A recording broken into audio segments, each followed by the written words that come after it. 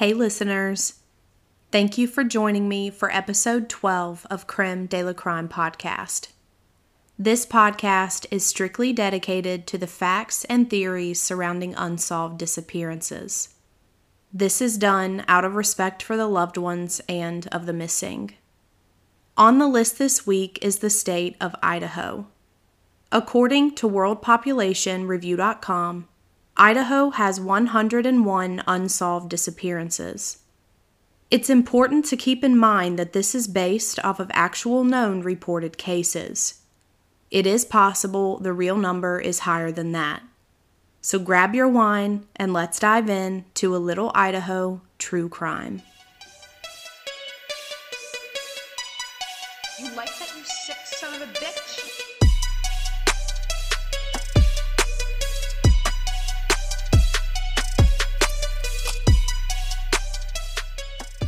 All right, to start the episode, you already know I'm going to give you a podcast recommendation that I love. So this week, I'm talking about World's True Crime. And this show is hosted by a couple named Brad and Denise. And I really enjoy this show because even though there's so many true crime podcasts, it's really cool to me how everyone's always doing something different. You know, every time I listen to World's True Crime, they tell stories that I have just never heard anything about.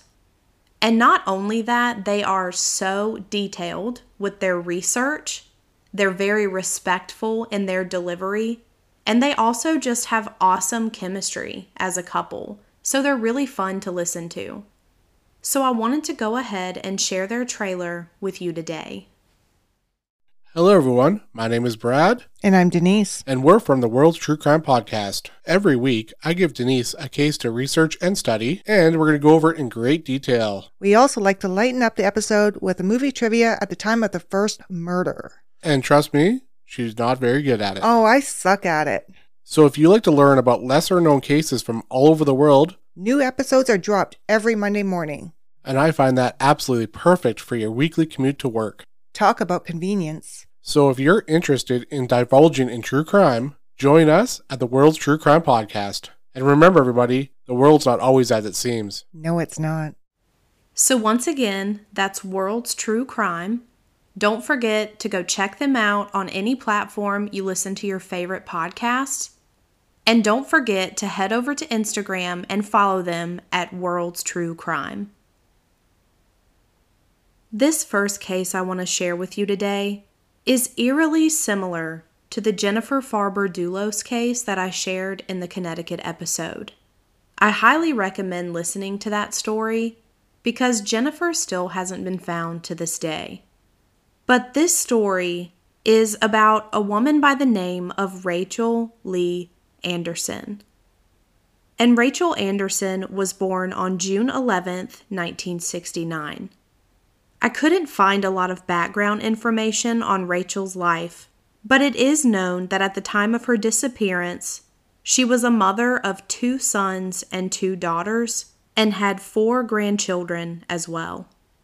Rachael had married a man named Charles Capone in September of 2009, but she filed for a divorce only 3 months later in January of 2010. One of Rachael's daughters stated that Charles was an abusive, controlling husband and that Rachael had filed harassment charges against him. In December of 2009, Charles had allegedly choked Rachael and was charged with second-degree assault. I did read he later faced prison time for this, but it wasn't until after she disappeared. Rachael was last seen in Moscow, Idaho, on April 16, 2010, when she was 40 years old. Even though she was in Idaho, she actually lived in the 2200 block of Main in Clarkston, Washington. There are some agency websites that state she went missing from there, but from what I've read, that's not correct. It's also important to note that Rachael had been being stalked for a few months leading up to her disappearance. Now, regarding this stalking case, I was able to find a couple statements made by two of Rachael's daughters that I wanted to share with you. This will give you a clearer picture of what was going on in Rachael's life at the time she disappeared. The first statement was made by her daughter Amber. She was quoted saying, "She was confused, scared, and didn't know who it was. She was afraid for her life. We had many conversations where we were talking about how this could end in her death." There was also a post on Rachael's Facebook page made by her daughter Ashley in 2010 that said the following: "The stalking began 3 months ago with phone calls. At first with the phone calls, no one would respond. The phone calls progressed into music playing in the background that was muffled, and no one would speak on the phone. Then she started getting phone calls from various telephone numbers with disguised voices. The disguised voices would tell her what she was doing, what specific lights were on in her home, as if every move she made was being watched. During this time, my mom had the lock to her shed broken off, and the back windshield of her vehicle was broken in broad daylight at the parking lot of her employer. She had reported this information to law enforcement as she feared for her life. Multiple police reports were filed, and she was working with a police detective with whom she checked in with every day. On the day that my sister and I reported our mother missing, our mother was supposed to meet with detectives to try and find out who was stalking and harassing her. My mother had also documented information which she was compiling together that is now missing." End quote. At the time she went missing, Rachael was driving a borrowed GMC Yukon that belonged to a friend of Charles. Charles had her car in his shop at this time, and that's actually one of the reasons she was in Idaho, so she could check on the status of her car repairs. An Office Depot employee confirmed that she was in the store around 6 p.m. According to court documents, just before 7 p.m., Rachael spoke to Captain Dan Halley with the Asotin County Sheriff's Office regarding the ongoing stalking case involving Charles. She told him she was heading to tell Charles that she was following through with their divorce. Captain Halley warned her not to contact him in person or confront him, stating that it was possible he could become violent. Unfortunately, Rachael was already at his shop, which is named Palouse Multiple Services, and I had to look up how to pronounce that one. I did a quick Google search of this place, and it was listed as temporarily closed. Rachael was waiting for Charles outside of the business in the borrowed car she was driving. The last time anyone heard from her was when she contacted one of her previous ex-husbands an hour later, telling him that she needed to talk to him about something. It was stated that this man tried to call her back, but all the calls went straight to voicemail. The call that she made to him was the last outgoing call ever made from her cell phone.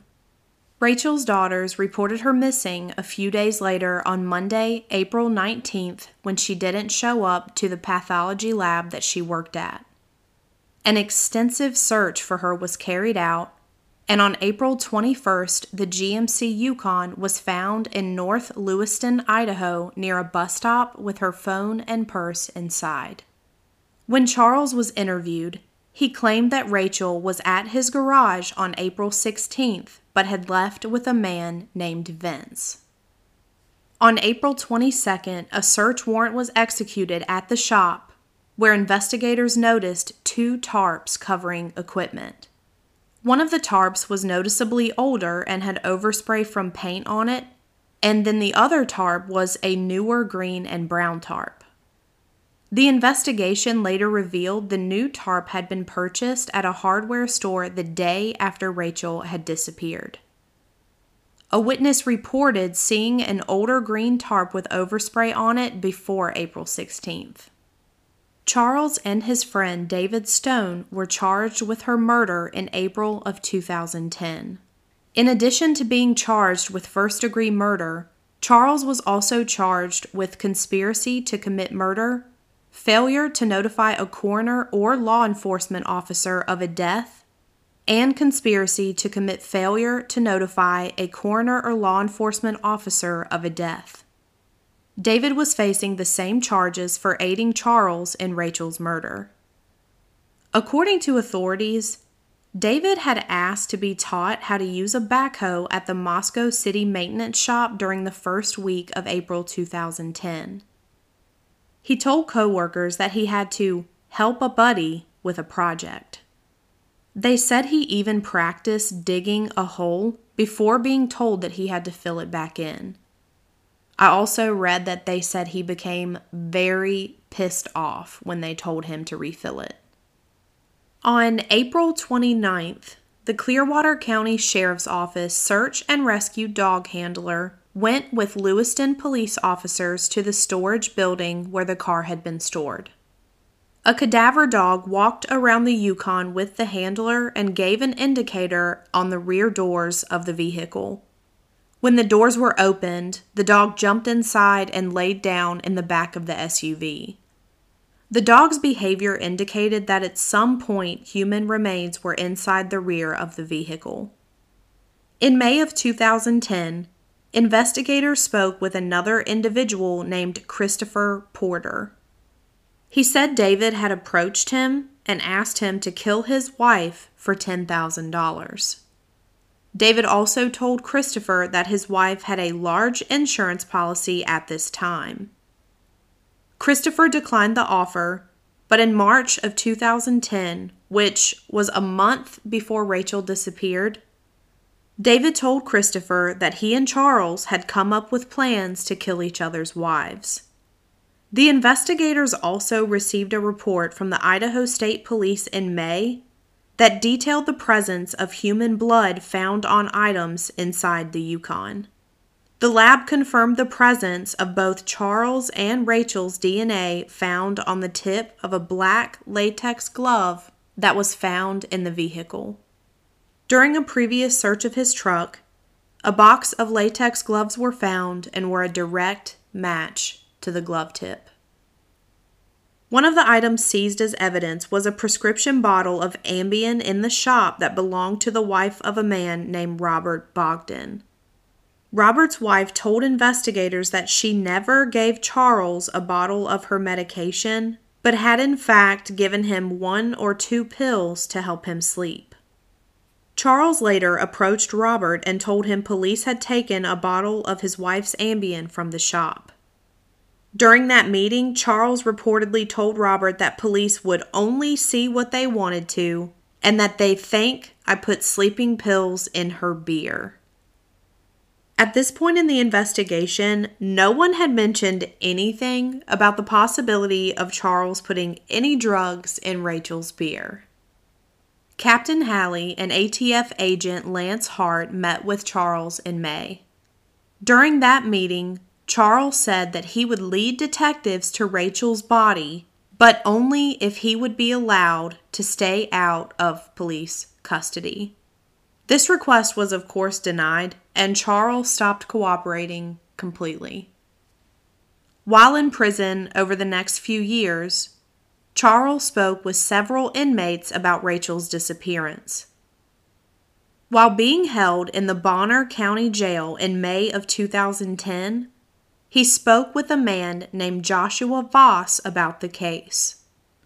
During this conversation, Charles stated that police, quote, "think I killed my wife, but I'm not worried because they will never find her body," end quote. After seeing news reports about Rachel's disappearance, Josh reported this conversation to authorities. After serving 33 months in prison for being a felon in possession of a firearm, he was transferred to Asotin County, where he had been previously charged with a December 2009 incident where he had attempted to strangle Rachael. In January, an Asotin County jail inmate reported a series of conversations that he had with Charles in which he admitted he, quote, barely choked Rachael during the 2009 incident. Charles was quoted saying, "It wasn't like I was trying to kill the bitch," end quote, and then winked after he made the statement. He then spoke about how he would kill someone. He went into great detail about how he would put them on a big tarp, wait until the blood coagulated, cut the body up, and then dissolve the body parts in a car parts washer. Charles explained to this guy that the temperatures in the washer can reach up to 1,300 degrees. 3 years earlier, during the execution of the search warrant on the shop, a car parts washer was seen inside. The inmate also said that Charles got angry at another inmate on another occasion and told that individual, quote, "Don't make me cut up another body," end quote. A week later, that same inmate said that he had talked about how to bury a body, describing how you have to make allowances for the body to sink into the ground. Charles talked about how law enforcement had searched the 40 acres around a cabin in St. Marie's, but said that they could search for 50 years and would never find her. When other inmates teased Charles about Rachael's body being found at the cabin, he got up and left the room. This inmate also got up and walked with him and overheard Charles say, "I buried the body so deep they'll never find it." Charles later spoke of a story about a book he had read where a girl named Rachael gets drugged and thrown into a lake. He said that was no way to dispose of a body because in the story, the body floated up to the surface of the lake. He said that the night Rachael disappeared, she had shown up with a 6-pack of beer and had threatened to turn him in because he was a felon in possession of firearms and he knew that he would go back to prison if he were caught. Charles admitted to putting a sleeping pill in her beer to, quote, "shut her up," telling the inmate that he then decided he had no choice but to end it all. In March of 2014, David violated a no-contact order after being released from jail on bond. According to the police report, David called, emailed, and texted his ex-wife. He was required to have no contact with her or his daughter at this time. The no-contact order violation resulted in a misdemeanor and a $5,000 bond was set. A few months later, in September 2014, Charles was found guilty of first-degree murder and was sentenced to life in prison without the possibility of parole. He received an additional 20 years after being found guilty on the counts of failure to report a death to law enforcement and conspiracy for failure to notify law enforcement of a death. David pleaded guilty to not reporting a dead body to the authorities, and he was sentenced to 3 to 7 years in prison with credit for time served. So this guy made a plan with his friend for both of them to kill each other's wives and also helped dispose of Rachael's body, whatever they did with her, but was only sentenced to 3 to 7 years with credit for time served. This is a load of BS. Charles maintained his innocence throughout this period and was quoted in court saying, "It's so frustrating to know people weren't telling the truth. And because they weren't getting the answers, they created them." In 2018, his request for a new trial was rejected, and according to his prison records, he remains incarcerated at the Idaho State Correctional Center in Kuna, Idaho. Before I end, I want to let everyone in the Idaho area know that there was an article released in 2016 stating that David was released to Idaho's Region 4. Now, Region 4 includes the areas of Ada, Boise, Valley, and Elmore counties. So this was the last update that I could find on him. I am assuming he is still free because I didn't find anything stating otherwise. And this is a dangerous guy. So be aware that this man, I believe, is still free. To this day, Rachael's body has never been found. Rachael Anderson was last seen in Moscow, Idaho on April 16, 2010, when she was 40 years old. She was last seen driving a white 1997 GMC Yukon that was later found abandoned. Rachael is a Caucasian female, and at the time of her disappearance, she was 5'4" and weighed around 120 pounds. She has black hair, brown eyes, and pierced ears. She was wearing a ring on her right ring finger that had 2 opals and a space for a third one. Her case is classified as endangered missing. If you have any information regarding the disappearance of Rachael Anderson, please contact the Clarkston Police Department at 509-758-1680.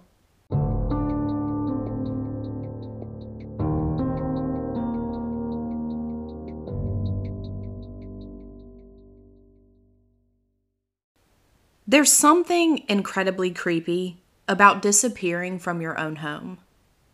Your home is supposed to be a safe space, and it's scary when that security is violated. That's exactly what many believe happened in Idaho's coldest case known to date. So I wanted to share the story of Lillian Elizabeth Richey. Lillian Richey was born on March 30th, 1912. At the time of her disappearance, she was 51 years old and had been widowed a couple years prior when her husband, James Lavelle Richey, died on April 26, 1962. An old news clipping stated that he died while driving to California, but it never stated the details of his death. So I'm not sure if it was travel or health related. The couple had 2 grown sons at this time named William Eugene Richey and Dr. James Richey. I am sharing their names because unfortunately they have both passed away. James in 2020 and Jean in 2021. Even though her husband had passed away, Lillian was not an isolated person. She had close family, friends, and also a very active social life. She was well liked and had no known enemies at the time she disappeared. On February 9th, 1964, Lillian went out for dinner and drinks at the Ranch Club in Garden City, Idaho. It was stated she was going out with a man who was an old friend. This man has never been publicly named, but it is known that he had traveled from California for a cattle convention that was taking place in Boise at this time. After their night out, the two agreed that this man would use Lillian's car to drive her home to the 300 block of Sherman Avenue in Nampa, Idaho. The man would then drive her car back to his hotel in Boise with the expectation that he would return the car the next morning with a friend who would drive him back. This friend had come to town for the same convention, so as far as I know, they were traveling together, I believe. There were conflicting articles, one stating Lillian offered to take the 2 men out to breakfast the next morning, and one that said she was going to make them breakfast when they came to drop off the car. So I'm not sure which one of these accounts is accurate. A neighbor of Lillian's confirmed that they saw the man drive away from her house, followed by the lights coming on in Lillian's kitchen window. This was around 2 a.m., and Lillian lived alone at this time, so the neighbor assumed it was her that was inside of the house. The next morning, the man she had been with the night before returned to drop off her car. His friend had followed him and arrived to Lillian's in his own car. When they got there, they found the garage door was open.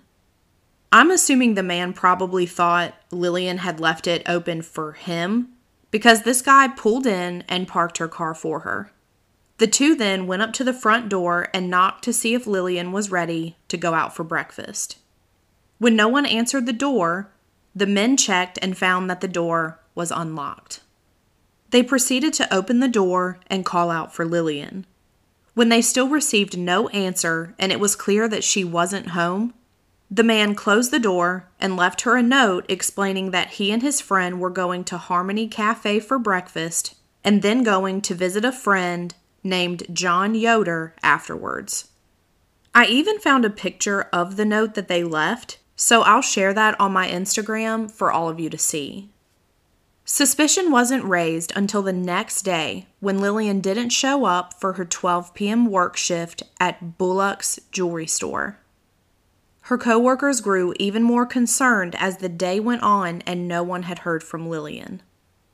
It was very unusual for Lillian to miss work, and even more unusual for her to not at least call. So they reported her missing at 4 p.m. that day. After she was reported missing, the police headed to Lillian's house. When they searched her home, they found the evening wrap she had worn to the club hanging in her closet, but the dress she had worn the night before was missing. All the noted missing items from her home are as follows: a small black evening purse, a green and brown plaid dress, a white coat, another black purse that was larger than the first one, and a book called A Man Named Peter. It didn't appear that anything else had been taken, not even her cosmetics or toiletries. And I don't know if all of you are thinking this too, but I'm really curious as to how they knew this one specific book was missing from her home, because I couldn't find anyone that stated a reason behind this or who had given this statement that these items were missing, and I just find that extremely random. Nothing was out of place in the home, indicating there had been a struggle, and the only other thing of interest that was found were plane tickets Lillian had bought to visit her son James in Moscow, Idaho. It was reported that she had requested February 12th through the 18th off from work to make this trip. Police searched everything in and around Nampa. They questioned her friends, relatives, and acquaintances, and fingerprinting was also conducted in her home. It was reported that all of the fingerprints that came back from testing belonged to Lillian. If there were any other fingerprints or findings discovered, it was not released to the public. The two men who were at Lillian's house were thoroughly questioned by police and gave their full cooperation. They agreed to both take polygraph tests, which they passed, and their stories checked out and they were both cleared as suspects. I also read this is why the police never released their names publicly, because there was never any evidence to suggest that they had anything to do with her disappearance. Web sleuths went on a mission to figure out who this man was based on the signature he signed on the note he left for Lillian. People speculated his last name could possibly be a few different things, so some people listed Toesley, Tooley, Toesby, or Tooby as possible options based on the signature. People were fairly confident that they had figured out who this man was when they came across a California cattle rancher by the name of Arthur Tooby. His obituary was shared, and it identified him as a member of the Cattlemen's Association, which would have fit with him attending this convention in Boise. So, if this does happen to be the correct man, because we can't know this for sure, just based on some sleuthing digging, okay? There was nothing I could find that could confirm this was in fact the man, but if it was, there was no indication found anywhere in his background of him being anything but an upstanding citizen. From everything I saw, this man specifically was just a normal guy. The neighbor even stated seeing this man drop her off and drive away. So why would this guy circle back when he had every opportunity on the drive to her house to take her?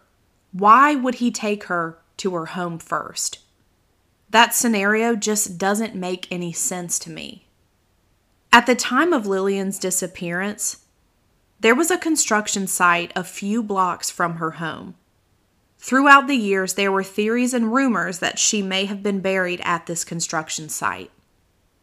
This location is now the Nampa School District office, and in 2018, the property was searched using cadaver dogs and ground-penetrating radar. After getting indications from both the dogs and radar that a body may be present underground, a 3-day excavation was done of this site starting on June 20th, 2018.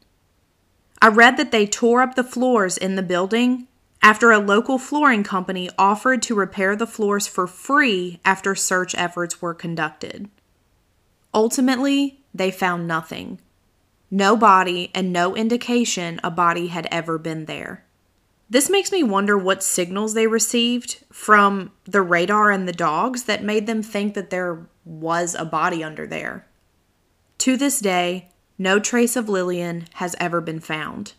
The police also found nothing to indicate she committed suicide, had been kidnapped, murdered, or left voluntarily.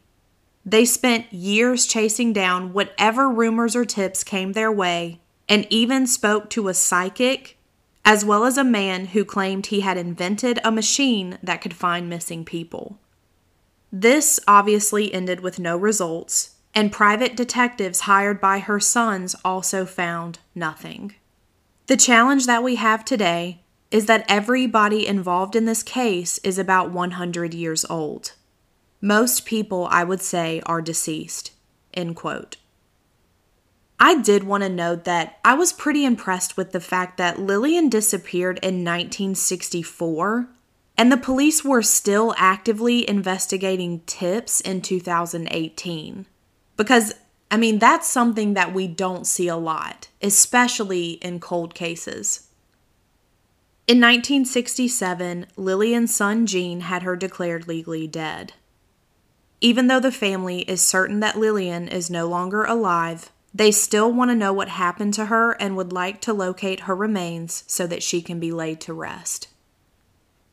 Lillian Richey was last seen on February 9th, 1964, at her home on Sherman Avenue in Nampa, Idaho, when she was 51 years old. She was a Caucasian woman with blonde hair and blue eyes. She was 5'2" and weighed around 118 pounds. She was possibly wearing a black cocktail dress at the time of her disappearance and had a scar on her abdomen and on her neck. She may have used her maiden name, Wolander. If you have any information regarding the disappearance of Lillian Richey, please contact the Nampa Police Department at 208-465-2257. Before I end the episode, I wanted to let you know that I did read the obituaries for her sons from 2020 and 2021. I think it's really cool to note that even though Lillian disappeared, when her sons passed, they had multiple children, grandchildren, and even great-grandchildren. So Lillian helped create an entire lineage of people, which is a really beautiful thing that I'm sad she didn't get to experience. But I hope that we can keep sharing her story, and maybe one day she will be found so that she can be laid to rest with her husband and her sons and her family.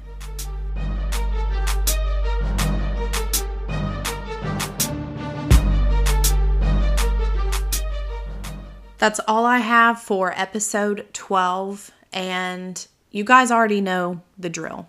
Follow me on Instagram, Creme de la Crime Pod. Submit your cases on there, on my website, or at cremdelacrimepodcast7@gmail.com. I also wanted to take a second and thank everyone that has rated and reviewed the show. Some of the comments that some of you have left have been so kind, and I can't thank all of you enough for taking the time out to do that for me. I also wanted to give you a little inside scoop that I'm going to have some really cool bonus episodes coming up within the next couple of months. one bonus episode I'm hoping to have done within the next few weeks. And then following that is a very special case that I've been working on. And I actually have had the privilege of working directly with the daughter of this victim. And I believe this series will probably end up being a 3 to 5 part series. And it is a cold case murder and disappearance. So I'm really excited to share this story and get it out there so that hopefully we can get this case reopened and reinvestigated and get some answers for her family. So be on the lookout for that because that should be coming up within the next few months. But I don't want to give too much away. So as always, don't forget to keep your eyes and ears open out here. Until next week, this is Sam, signing off.